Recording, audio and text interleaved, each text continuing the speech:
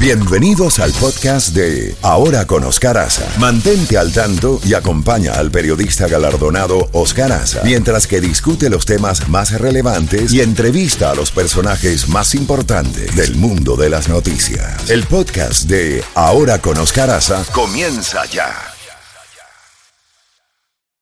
La primavera llegó y eso significa limpieza a tope. Ya sea que necesites comprar cositas de limpieza o cambiar tu ropa de invierno por ropa fresca, asegúrate de usar iBora para recuperar dinero por cada compra. Ahora mismo iBora ofrece a nuestros oyentes $5 solo por descargar usando el código La Música cuando te registras. Simplemente ve al App Store o Google Play Store y descarga la aplicación gratuita de iBora para empezar a ganar reembolsos. Usa el código La Música. Eso es IBOTTA en Google Play o App Store y usa el código La Música.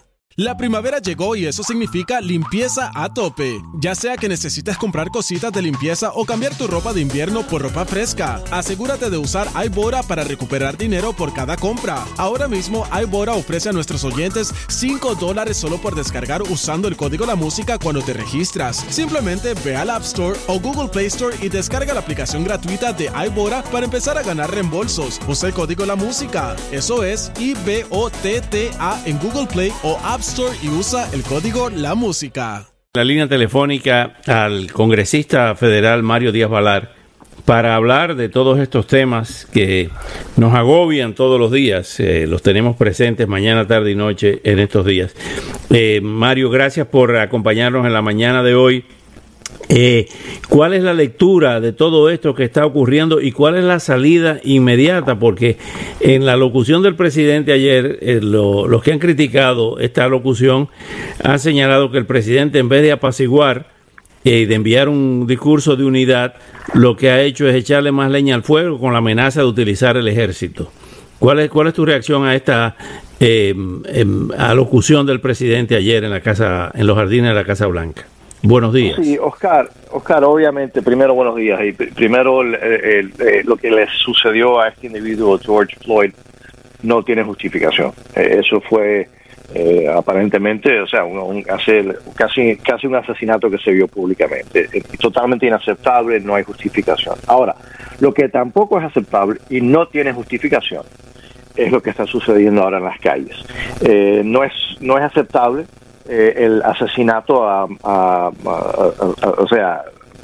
sangre fría de Patrick Underwood, tampoco ese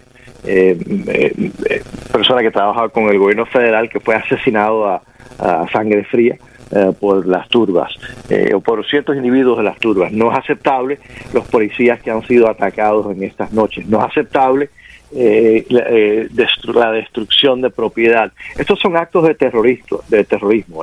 Y de nuevo, el terrorismo no se puede aceptar.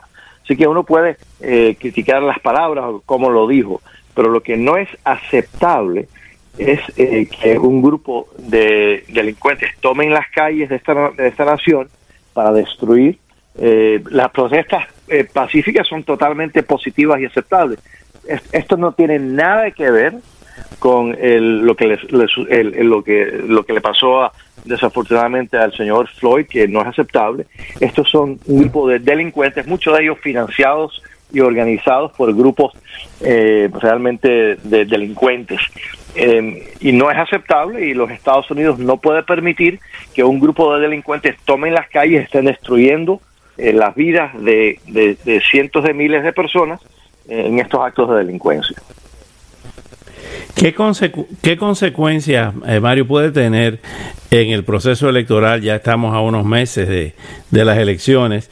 El hecho de tantas tormentas a la vez, no solamente ayer que comenzó la temporada de huracanes, sino el huracán político, el huracán social, el huracán racial, el huracán económico y el huracán de la pandemia del COVID-19.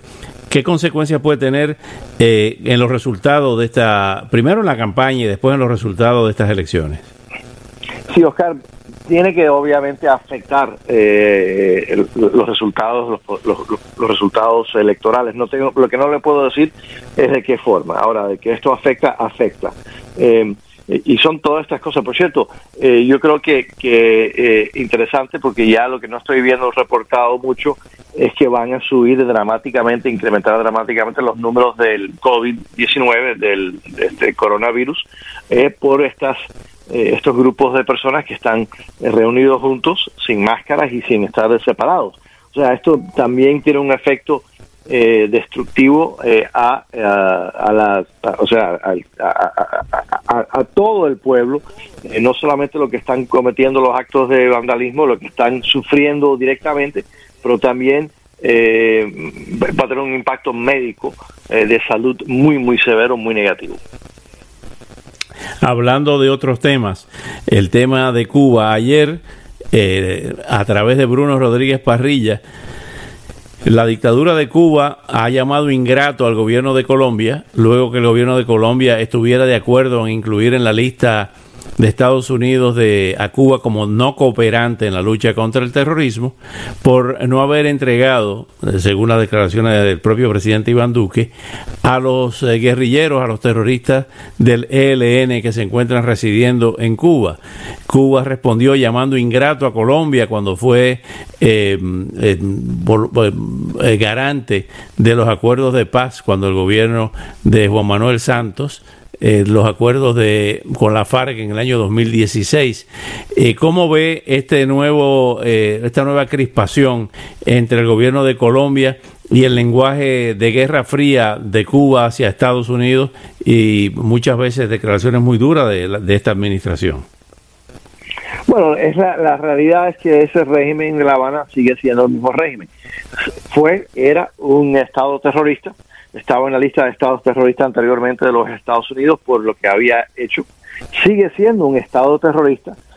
Entre las cosas que está haciendo es, de nuevo, dándole albergue a este grupo de terroristas colombianos que están ahora allá en La Habana. Entonces, que el régimen se enoje de que ciertos países, incluyendo los Estados Unidos y Colombia, reconozcan la realidad. Bueno, si eso los ofende, que se ofendan. Y es interesante, reconocen que están dándole albergue, están protegiendo a estos terroristas, y entonces se ponen bravos de que el gobierno de Colombia dice la realidad. O sea, es una cosa ya totalmente absurda, ¿no? Es una cosa, si no fuese tan seria, sería cómica, pero no lo es, porque estamos hablando de un régimen de más de 6 décadas, que es un estado terrorista. Siempre lo fue. Los Estados Unidos, la administración del presidente Obama, lo quitó de la lista de estados terroristas como uno de los múltiples obsequios que le dio a la tiranía de La Habana, a pesar de que ese estado terrorista nunca cambió de ser el estado terrorista que sigue siendo y que ahora los Estados Unidos reconocen como lo que es, igual que otros gobiernos, incluyendo no solamente el de Colombia, pero incluyendo el gobierno, la democracia de Colombia. En el caso de Venezuela hemos visto un endurecimiento, por lo menos en el discurso y en la represión de la dictadura de Nicolás Maduro, con persecuciones a los seguidores de Juan Guaidó, y ahora mismo, ante todos los problemas que estamos enfrentando aquí en los Estados Unidos, evidentemente no es una prioridad la política exterior, sino solucionar los problemas de aquí primero. Esta coyuntura ha consolidado, ha atornillado aún más a la dictadura de Nicolás Maduro, o ve quizá tan pronto pasen las elecciones de noviembre aquí una solución en el caso de Venezuela. Bueno, todo depende de lo que pase en las elecciones aquí en los Estados Unidos. Si ganara la izquierda, si ganara el ex vicepresidente Biden, ya anunció que regresaría a las políticas del presidente Obama. La política del presidente Obama y Biden era de apaciguar a las dictaduras antiamericanas a través del mundo, incluyendo aquí en este hemisferio. Le dieron legitimidad a la dictadura de Cuba, hicieron todo lo posible para ayudar y comprarle tiempo y darle legitimidad a la dictadura de Venezuela, y eso es la política que ya ha anunciado el señor Biden que implementaría de parte de los Estados Unidos. Sería desastroso para el hemisferio, particularmente para esos pueblos, pero no solamente para esos pueblos, sería desastroso para lo que es inevitable si no gana Biden, que es la libertad del pueblo de Venezuela. Y de nuevo, para mí estas elecciones, todas las elecciones son importantísimas, pero esta sería desastrosa particularmente si ganara el señor Biden, porque ya ha anunciado que se va a regresar a las políticas de ayudar, de asistir, de darle legitimidad a las dictaduras como la de Cuba y como la de Venezuela. Otro de los huracanes, el tema del desempleo, más de 40 millones de desempleados. Hay quienes plantean que una posible solución a corto plazo es traer nuevamente las empresas norteamericanas que se encontraban en China y en otros países asiáticos y quizás de Latinoamérica. ¿Eso es factible a corto plazo? ¿Ustedes lo ven así en el Congreso? Sí es factible, sí, pero va a requerir que el Congreso actúe. Y es interesante, ahora no entiendo por qué, aunque sospecho por qué, ahora el liderazgo demócrata en la Cámara se ha puesto casi del lado de la dictadura de China comunista, a pesar de que es un problema muy serio. No solamente es que lo que usted acaba de mencionar, pero siempre espía contra los Estados Unidos, contra los intereses de los Estados Unidos, actúa siempre contra los intereses de los Estados Unidos, pero ahora se ha puesto el liderazgo de la Cámara, de los demócratas en la Cámara, casi del lado de los intereses de China comunista, y se quejan de que cuando uno dice que China comunista es un problema, dicen que eso es racista. No, eso no tiene nada que ver con el racismo, es la realidad. La dictadura de China es enemiga de los intereses de los Estados Unidos. Así que, de nuevo, requiere que el Congreso actúe, requiere que el liderazgo de la Cámara acepte poner ciertas cosas en el pleno de la Cámara, y de nuevo, por eso las elecciones tienen consecuencias. No sé por qué, pero sospecho porque ahora, y no estoy hablando de los demócratas, estoy hablando del liderazgo demócrata en la Cámara de Representantes, no estoy hablando de los votantes demócratas, pero el liderazgo demócrata en la Cámara de Representantes se ha puesto de lado tradicionalmente con Chávez, Maduro, con Castro, con Ortega, pero ahora también con China comunista, y de nuevo eso es algo que nos debe preocupar a todos. ¿Cuál es la prioridad en la Cámara ahora en estos días? ¿Qué tienen en agenda para tratar ante todos estos problemas? Bueno, lo que sigue avanzando poco a poco porque se hace más difícil por el problema del virus, ¿no? Lo que tiene que avanzar y siguen las negociaciones, las conversaciones, son las leyes de la asignación de presupuesto. Eso es básicamente lo más importante que tiene que hacer el Congreso todos los años. Se tiene que lograr. Yo me siento positivamente, no confiado, pero creo que se van a lograr las leyes de asignación de presupuesto, con tal de que la señora Nancy Pelosi, porque repito, esto no es una cuestión de demócratas republicanos, es el liderazgo de demócrata, con tal de que el liderazgo demócrata en la Cámara no trate de imponer medidas de ultra izquierda que nunca se han hecho en este país y que no deberían hacerse en este país.